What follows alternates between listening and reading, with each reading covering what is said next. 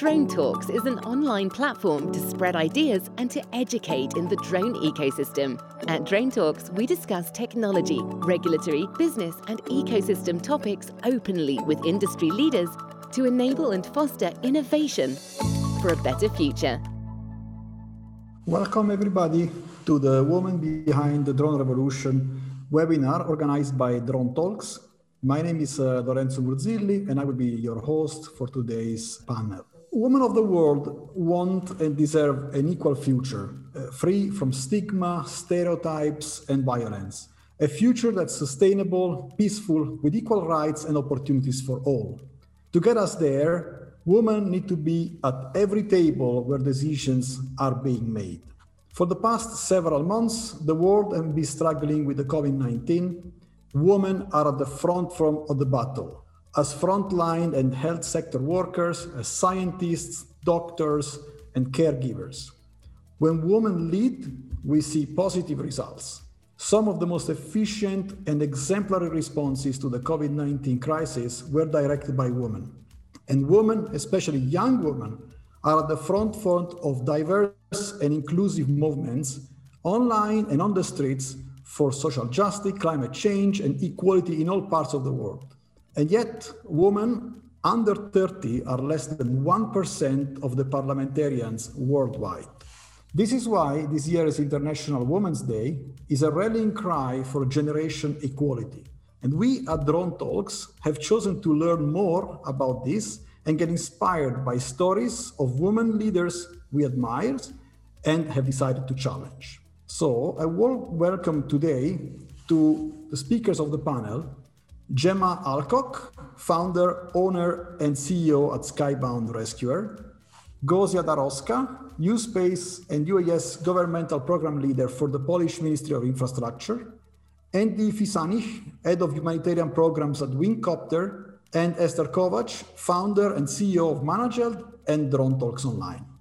As per the agenda, I will ask our panelists to spend around 5 minutes each introducing themselves, their company, their work, to kind of set us all up for this upcoming conversation.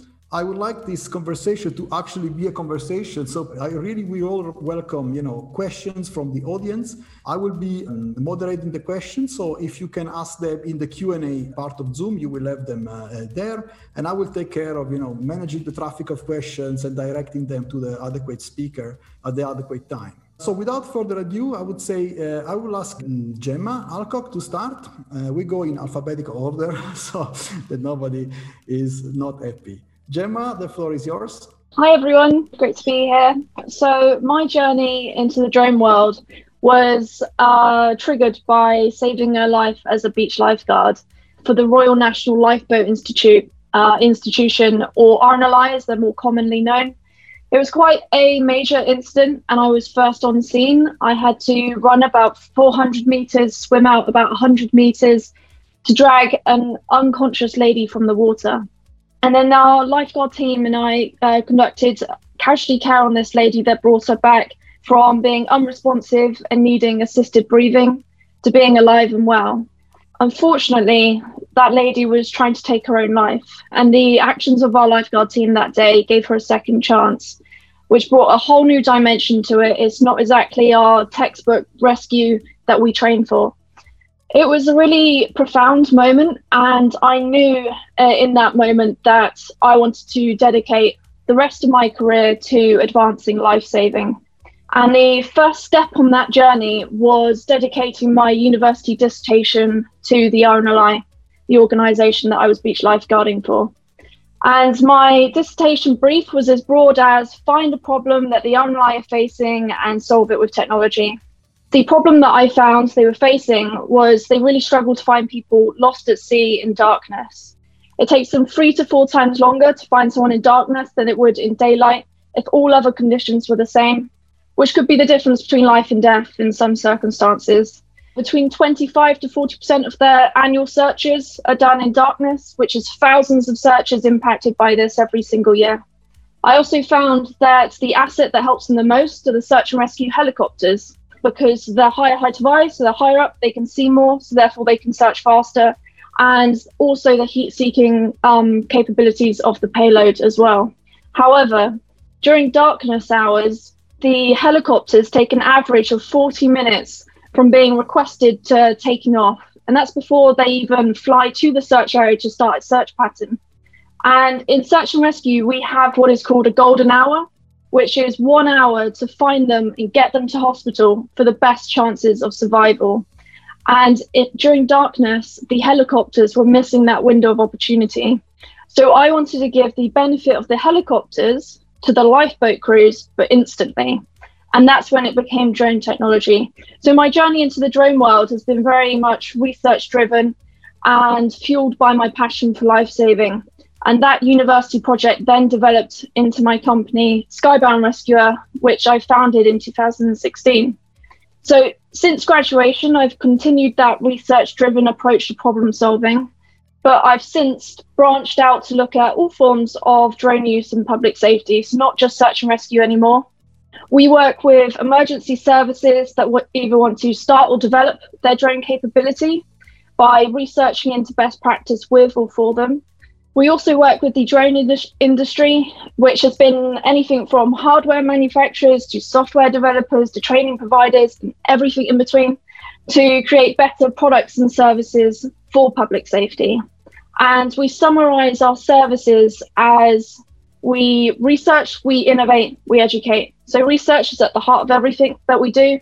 We innovate with the drone industry and with the emergency services to ensure best use, best products, best services for public safety. And we educate the industry and the general public on what drones can offer public safety now and into the future. Our main focus at Skybound at the moment is looking into a future of a network of drone-in-a-box stations in partnership with HeroTech 8. So imagine a future where any emergency service could task a drone on demand and have a drone arrive at an emergency within 5 minutes of being requested. To be clear, it wouldn't replace the helicopter services. This network would work with and support the helicopter services because it has never been, nor will it ever be viable to task a helicopter to every emergency because of the cost. And yet every emergency, if not most emergencies, would benefit from an aerial view because of the enhanced situational awareness. However, it could someday be viable to task a drone to every emergency because of the significant difference in cost. And blending this network of drones with the helicopter services will improve availability, response times, and resilience of air support that's available to our emergency services all around the world. And that's the future that we're trying to enable at Skybound with HeroTech 8. Thank you very much, Emma. This is excellent introduction. I'm sure it's inspiring many to ask a lot of questions, which I already see flowing in the Q&A. So if you have questions for Gemma, please start asking. They will not be forgotten by me, I promise. Next, it will be Gosia. If you would like to introduce yourself and your work, please. Thank you. Thank you very much, Lorenzo. Thank you for invitation to this meeting. I'm really pleased to have this opportunity to talk to you and to talk about the role of women in the drone industry and the drone world. Well, my journey to the drone sector, drone industry was quite different to what Gemma was talking about. After 15 years of conservative career in legal industry, where I practiced in IT, IP, telecom, and everything which is related to new technologies, I was a quite successful career because I was a partner in a law firm, in international law firm. I thought that it is the end of my interest in a classical legal career, and I would like to do something which will have an impact to the normal life. I was thinking about working in an environment which will be not concentrated on one topic, but will be multidisciplinary. And one day I came across very interesting projects during my legal career, very interesting project focused on, let's say, like monitoring center. And I was analyzing what should be done to implement this interesting project. And I realized that it's a huge huge challenge to implement such a business model because of regulation, because the maturity of technology, because of stakeholders and so on. And very short after this incident, I would say, and also I was operating a little bit in defense area, which is very familiar with drones and drone projects. And I was asked to move to the public administration to be the program manager for drone program in the Polish government. It was quite challenging because the role was new. It was not common in the public administration in my country. And also the topic was new. So my first challenge was to establish credibility of my person as a lawyer in a new environment in public administration, in aviation industry, and also to propose how we should organize the whole ecosystem in a public administration, in NSP, in Civil Aviation Authority, and also how to work with stakeholders in our country and internationally. Well, I decided to take this opportunity as my next step in the career, and I think it's probably the most fascinating project I was ever doing, and I think this is a beginning of a new journey, and I'm very happy to be the person who is responsible, because I feel I'm responsible for this area. I'm very happy to start something new in the country and also to organize the ecosystem for implementing new businesses, not only in one area of the use of drones, but in different business models that can be implemented in this sector. Thank you very much, because it's an interesting jump of perspective, from those who are in the field like Gemma to those who are enabling those who are in the field like yourself. It's a very interesting jump of perspective. So if you have questions to Gosia, please, again, in the Q&A is open. And without further ado, I think I would like to, for Andy, to introduce yourself. Hi, everyone. I'm Andy Fasanic. I'm the head of humanitarian programs at Wingcopter. And I apologize that I'm in the dark right now, but I'm actually in Malawi and we had an electric shortage. So I'm trying to stay as close to the lights. I hope that you guys can all see me. Yeah, thanks Esther and Lorenzo for inviting me to speak, and thank you to my fellow panelists to being able to speak about our career paths when it comes to drones on this specific day. I think is really important. I had maybe untraditional path towards the drone industry, but I've always kind of worked at the nexus between economic development, innovation, and entrepreneurship. So I started off at the US Department of Commerce. My first kind of interaction with UAS was through a grant we provided to the University of North Dakota. It was essentially a small $250K investment for them to get an angel fund set up for UAS along with some other industries. Following that experience, I actually moved to Tanzania, where I was working in development, focused on smallholder farmers.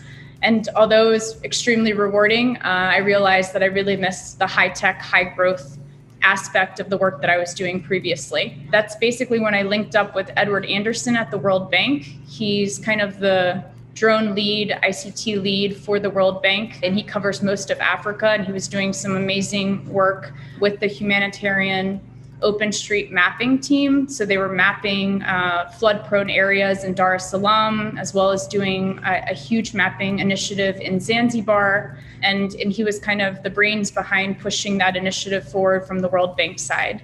So that's when I really started getting interested in how drones could support the humanitarian work that I was already doing.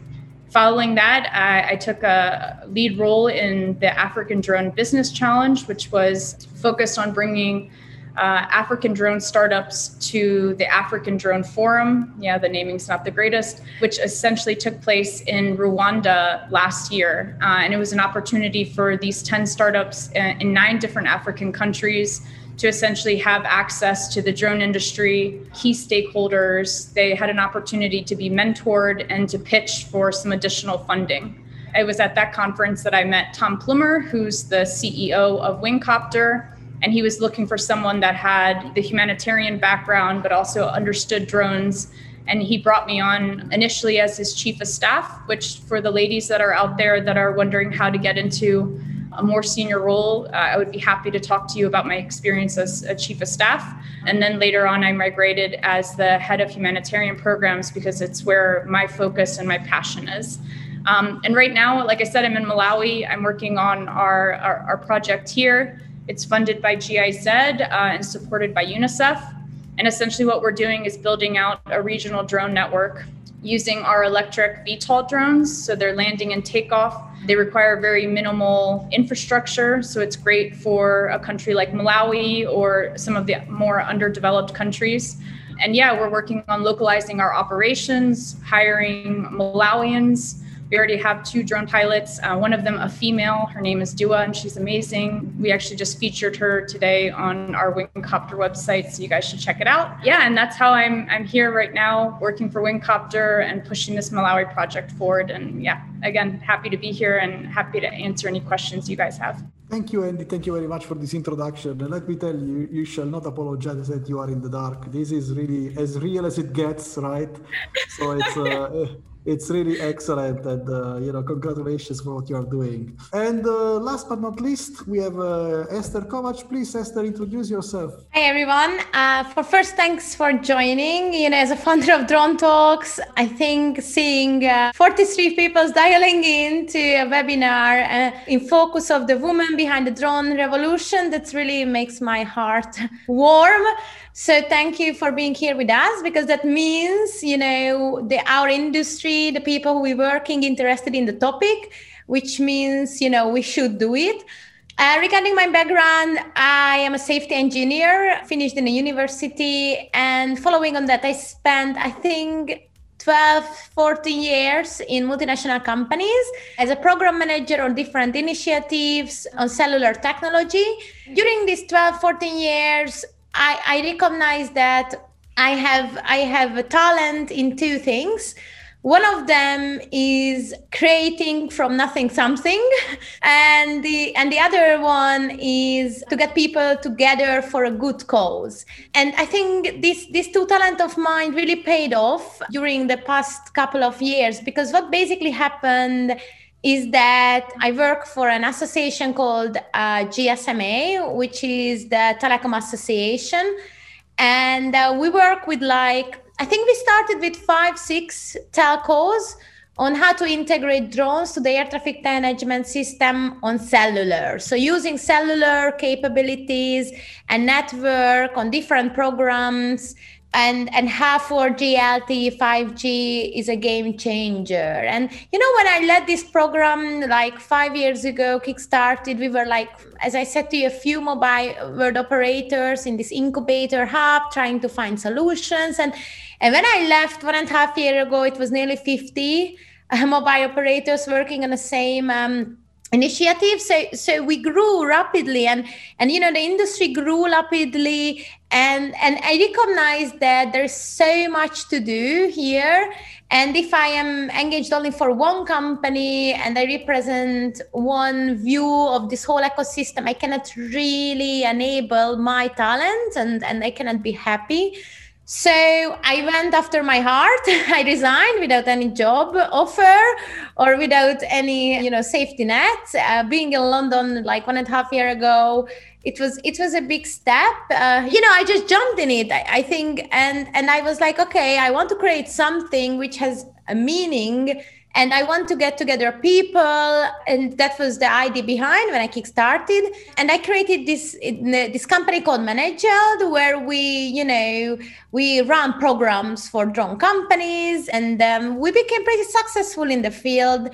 But more and more drone companies ask us to lead their PR and marketing initiatives, because they recognized there was a gap here. Basically, they had fantastic PR and marketing people in their team, but they didn't know what they speak about. And it's pretty hard to talk at an event as a lead of com or write even a blog post or an article if you don't know the subject, you don't know what you write about, what's the industry. So basically, this is how we ended up having PR and marketing agency as well, not just a program management side of the company. And why is this really interesting? Because I think one of my biggest advice to people is be agile. I never been a marketing and PR specialist. I don't even know still what is marketing PR that much as other industry experts in the marketing field. But there was this big need in the industry. We hired people in the team.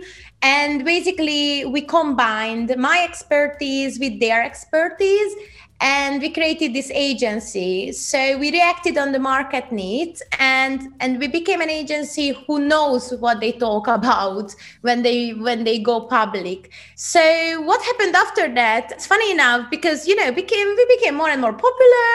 And I was just one point like, hey, there is this huge push in the industry to know what's going on. And I attended more and more high-level meetings because that time I became the Secretary General of GUTMA.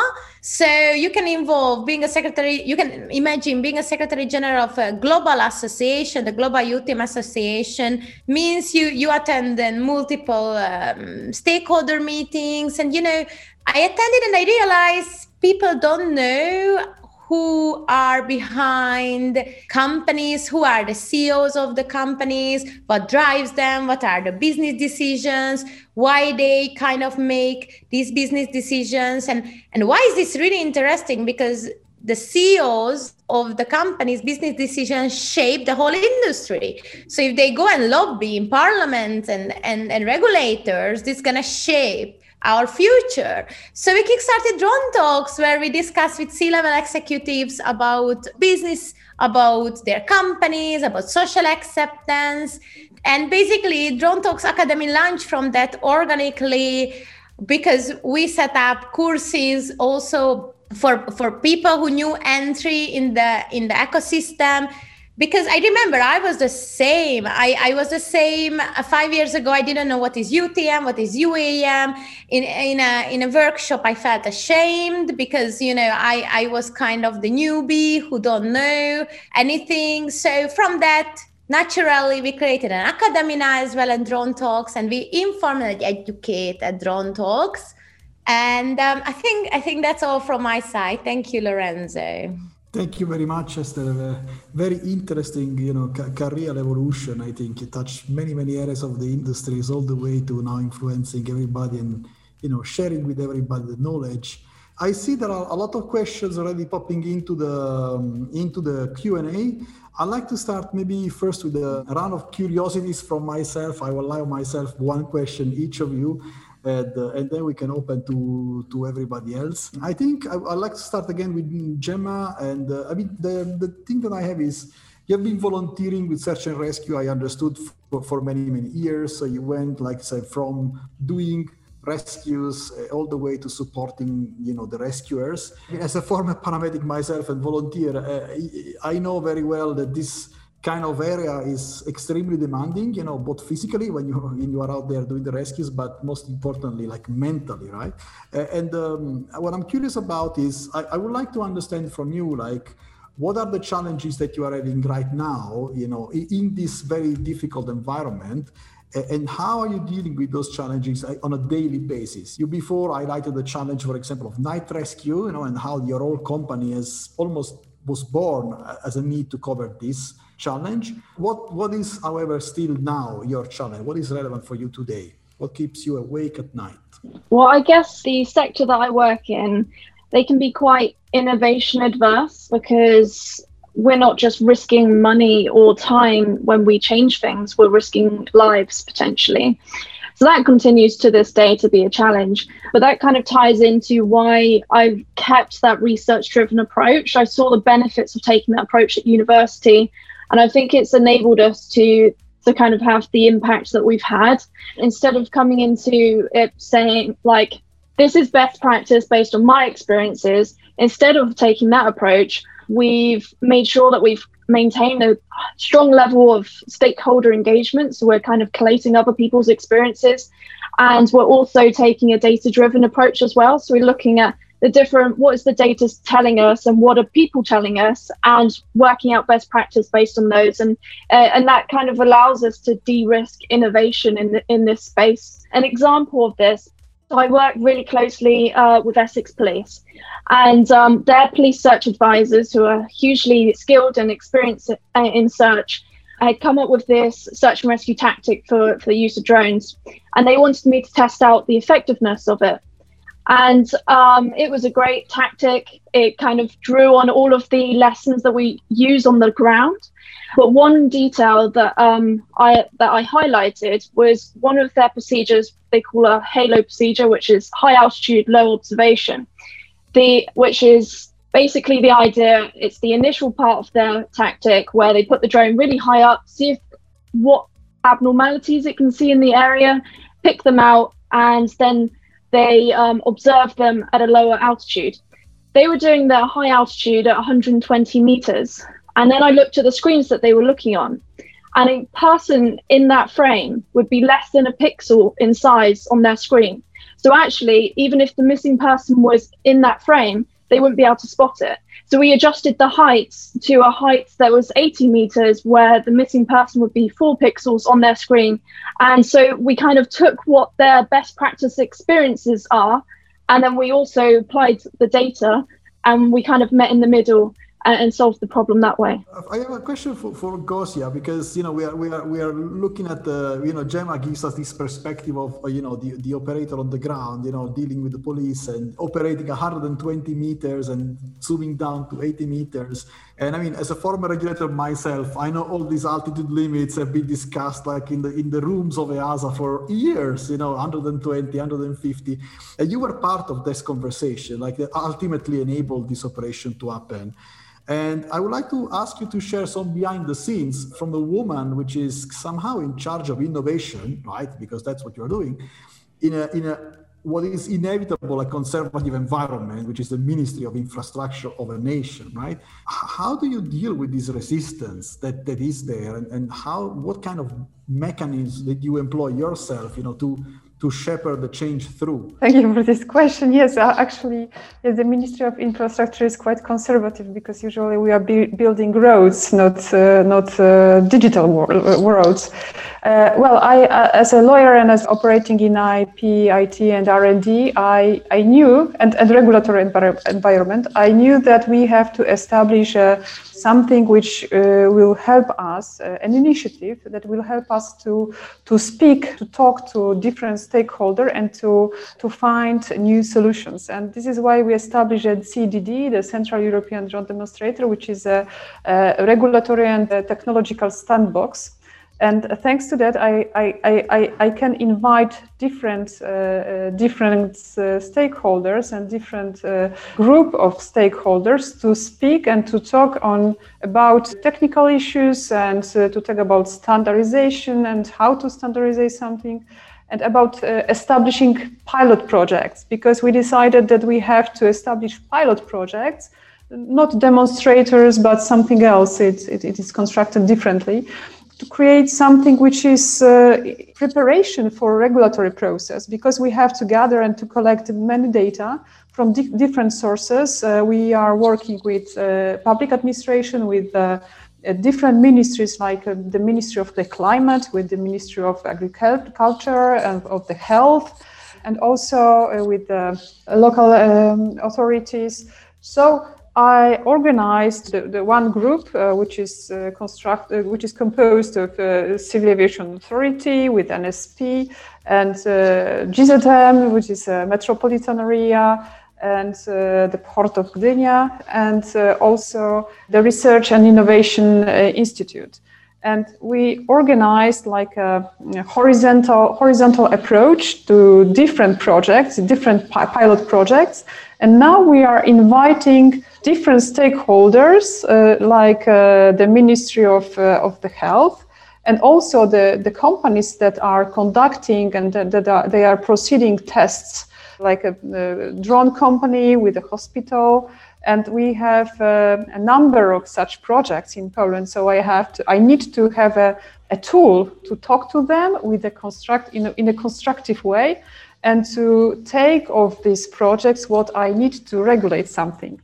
So this is an, let's say, innovating approach to regulation.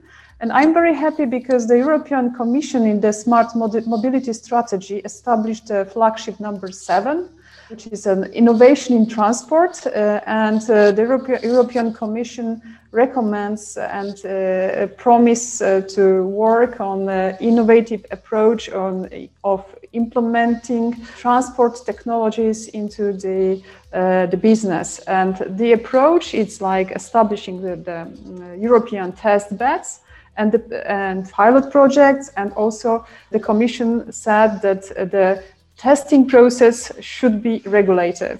And I totally agree with that, because it's something which is the answer. This is the answer to the real problems we are facing. We cannot solve problems without this innovative approach. So I'm very happy that I had such an opportunity to establish such program in Poland. It was very difficult because it lasted 2 years to talk to different stakeholders, to work together and to establish procedures and to ask for budgets and to define the pilot projects, and also to design the success for each stakeholder that is involved in our process. So this was my answer, and it was based on my experience from my previous life. I hear patience, and the painstaking, process of creating consensus among such a wide group of stakeholders, right, that somehow form our industry. It's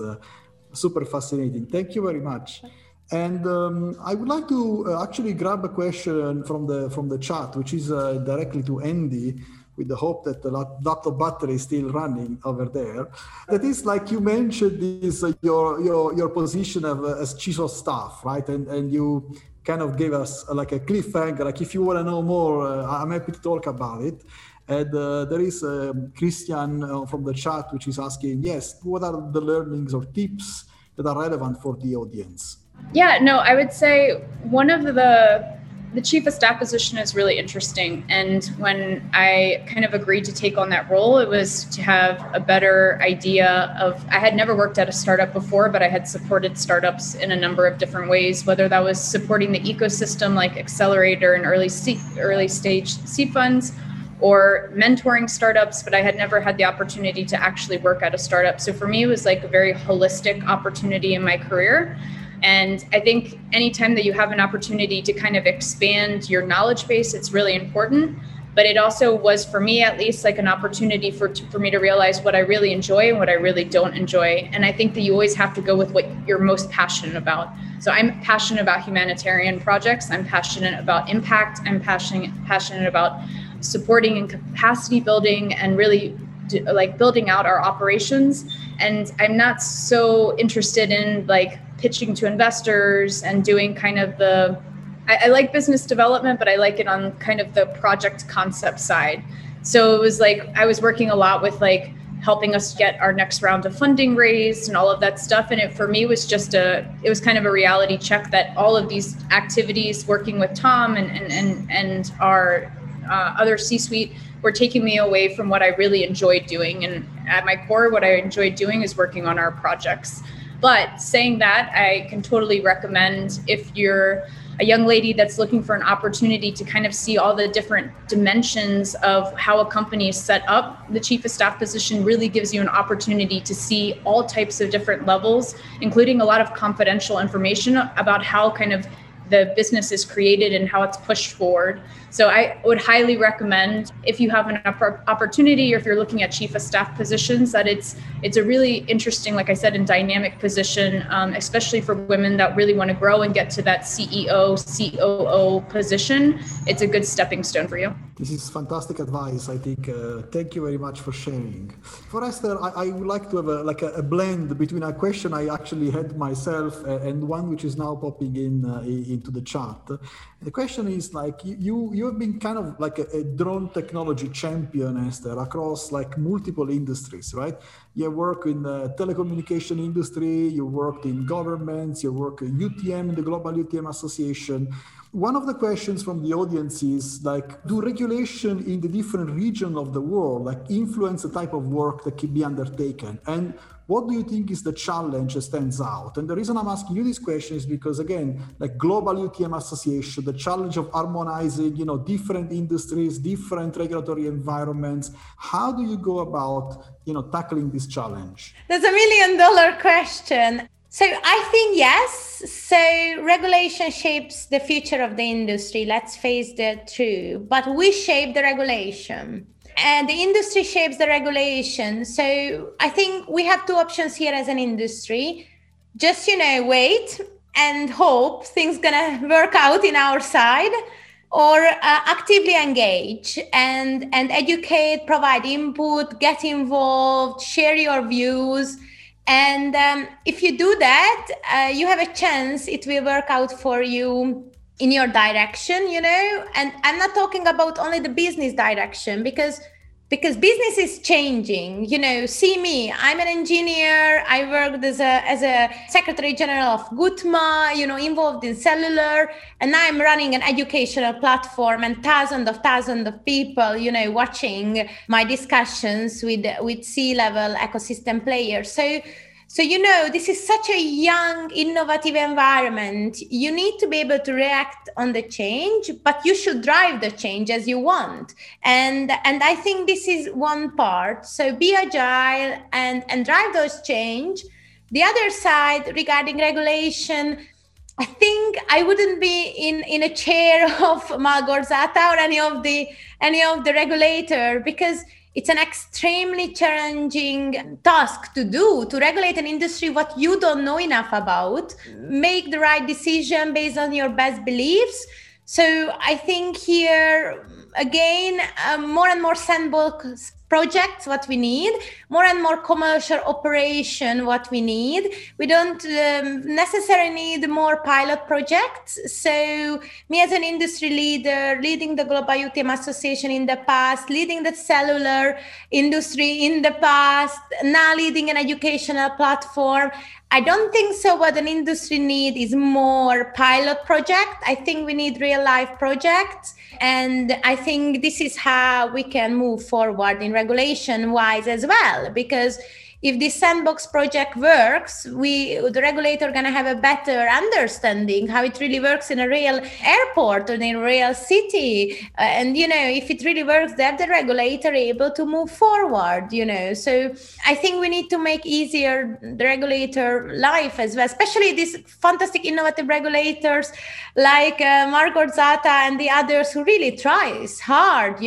not to block this industry. That's a great answer. I particularly like the call for action, right, to the industry. Don't be in receiving mode for rules and regulation, but actually get engaged and shape it, right? Go out there and tell the regulators what's happening in their field and what you need and shape it. That's really a good call for action. I think if industry would be in a much better position should they really take this advice like at scale. I'd like to run a quick experiment during this webinar, if you don't mind. We prepared a little poll for the audience just to challenge everybody's understanding of the industries that we are all operating into, which is somehow aviation. So I would like to ask our background, all-encompassing host here to start the poll. And the question is, you can find it in the polling button, is as of January 2020, what is the percentage of women airline captain worldwide? What do you think it is? It's like 2%, 5%, 15%, or 28% of the total amount of captains in global airlines. So we have a 42% thinks it's 5%, and then some other distribution around that. And only 6 people think is 2%, only 2 people think is 28%. The actual answer is 1.5%. And this is as of January 2020. which to me was extremely interesting because, as you know, we discuss about, aviation being as an industry, like we are all aviation somehow, and being somehow a male-dominated industry. And it was striking to me that only 1% of women are captains, because these are typical positions that later on result in management or leadership position in other areas of the industry, right? So if you only have 1% of women there, it's no surprise that aviation overall is still considered right now a male-dominated industry, and some of us face that. But on the other side, I mean, what I would like to ask the panelists, and this is the same question for all of you, is like, this is true for traditional aviation, right? And traditional aviation is taking steps in order to improve that and get out of this male domination that has seen in the past years. But you have a privileged perspective from the drone industry, if you want, the new aviation. And I would like to ask you, what is your experience and what is your perspective when it comes to gender equality in the industry that you are, experiencing these days? And I'd like to start again with Gemma. I think for as long as I can remember, I've been naturally drawn to activities that have been filled with boys or men all of my life. I played football when I was younger, then I competed in skydiving at university, then I beach lifeguarded, in search and rescue, then entered the drone industry. All of these things have been filled with boys and men. So I guess joining the drone industry, it didn't deter me like it can do for some women, the fact that there weren't very many women, which was great, but also meant that I wasn't fully prepared for the challenges of being one of very few women in a professional setting. In sport, you usually get a bit of banter at the beginning for being the only girl, but as soon as you show that you're good at the sport, it's mutual respect. It's a bit more complicated than that in a professional setting. So I would say I have two top tips for women joining a male-populated industry. And the first one, you will often be instantly underestimated as before you've even begun to speak, especially when you start out until you've got network, experience, reputation behind you. I hope it won't always be that way, but that's certainly been my experience and that of many other women in the drone industry that I've spoken to. It won't be by everyone, and it won't be all the time, and it won't be consciously by everyone that does it. It's certainly an unconscious bias for many people. They don't realize they're doing it. But importantly, you've got to ensure that you are not included on that list. So other people's underestimations of you won't hold you back unless you start to believe them. If you let their unconscious bias seep into your own self-worth, self-confidence, ambition, then it starts to mold your career, and that's not fair. So you've got to believe in yourself. It's not your gender that determines your capabilities. It's your passion, your work ethic. That's what will enable you to succeed. And if you have those things, then you can do it. So you need to believe it and keep believing. And my second tip to help with that is to find a female support network to have your back. There are many amazing communities out there now, like Women in Drones, Women Who Drone, and a few others. Communities of women that are supporting each other. I recommend joining as many as possible because they will be your biggest cheerleaders, I promise you. So yeah, I guess my main bit of advice is to stay strong and keep believing, even if you're the only one that believes at the beginning. I remember when I was starting out, so many people were telling me that I would never make a successful company out of focusing on public safety. But now public safety is widely stated as one of the biggest industries for drones. And last week, I became the second ever recipient of the Public Safety Drone Leadership Award from Drone Responders. So keep the belief. Everyone else will believe eventually, because passion, ambition is contagious no matter what your gender is. Fantastic. Thank you very much for this passionate answer. You can see from the body language that you totally believe in what you're saying, right? This is not a made up answer. Gosia, what about you? Well, actually, I'm a little bit different from Gemma and for Andy, because I'm in public administration and in let's say managerial position in terms of regulation and even the business. So I'm not a technical person. And what I can say, surprisingly, Poland is in the second place in Europe as regards the number of women in a managerial position. Probably you know about that. So I see a lot of women around myself. Even today, I have an opportunity to meet my drone ecosystem of women. Just for a moment, we discussed what we have to do and so on. So I see a lot of women, but not in a typically technical area of drone ecosystem. What I can say is that women are naturally skilled in creating. So because we are, probably know it's us. It's maybe a stereotype, but men usually fights. They fighter. They are fight for power. And what we are doing, we are communicating. We are trying to find solutions, and also we are taking risks, which is very typical for this kind of business. In my position, it's a kind of not political, but a kind of risk on this of the success of the program. So I see this is an excellent place for women, the drone ecosystem, and because this is not the place for prima donnas. Yeah, we have to work together.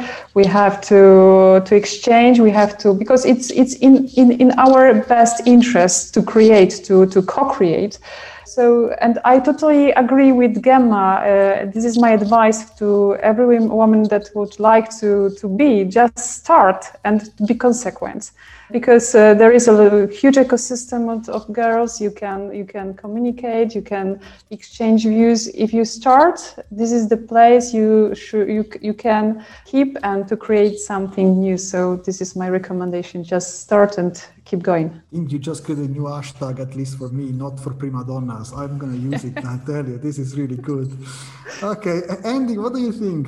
Question was gender equality in the drone industry, and the answer is no, it's not, in all different sectors. So in my opinion, I mean, obviously engineers, drone pilots, even on the business development and sales side, it's not nowhere near 50-50. I think the industry has a long way to go. And my advice to drone companies out there, that it's all about who you're hiring and doing outreach. And I think it's important that if you're serious about having an equal workforce, then you have to kind of sometimes do the outreach and take the extra step to really find the forums or the networks where there's women in those fields and recruit them. And I think it's still up and coming, so I think it's going to take some time. The other thing that I would say to just the women on the call right now is that when you do have the opportunity to have a seat at the table, it's not enough just to like sit there and have the seat and be kind of the check. We have one woman on this panel, or we have one woman at the table. Like, tell them to give you the mic and talk and be opinionated and be confident what you have to say. You didn't get to that spot or that position in your career for no reason. So I think what Gemma was saying about have confidence in yourself is the most important thing, because sometimes it's hard to get that feedback and that, I would say, like, comfort from males, as I think with women we're much more motherly or maybe a little bit more encouraging. But at the end of the day, you have to find it for yourself, and then for sure speak up, because women have a lot to say. And I think if people would listen to us more often, the world would be a much better place. Thank you so much. And I saw Esther, nodding when you said, sometimes you are there or sitting on a table just because people want to tick a box. I remember, Esther, we were on another panel where you actually made this example.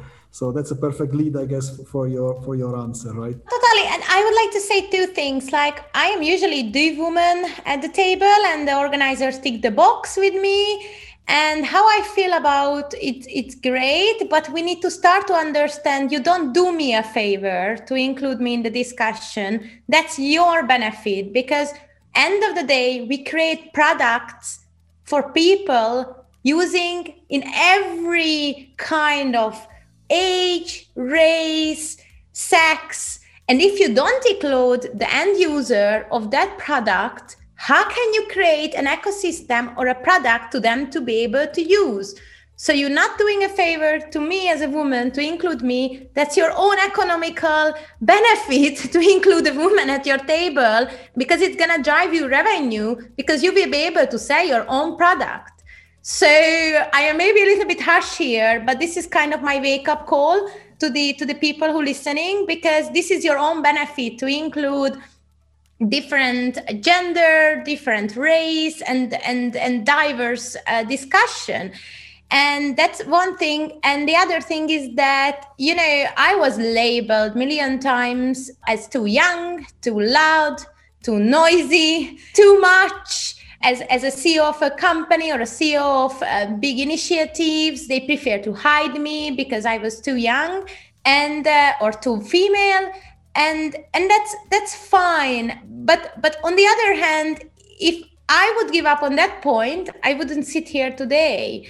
So I think that's the other message here. You will kind of be pushed in places where you don't want to be. People are gonna treat you not nice, but that's life. You cannot stop because it happens. It will happen.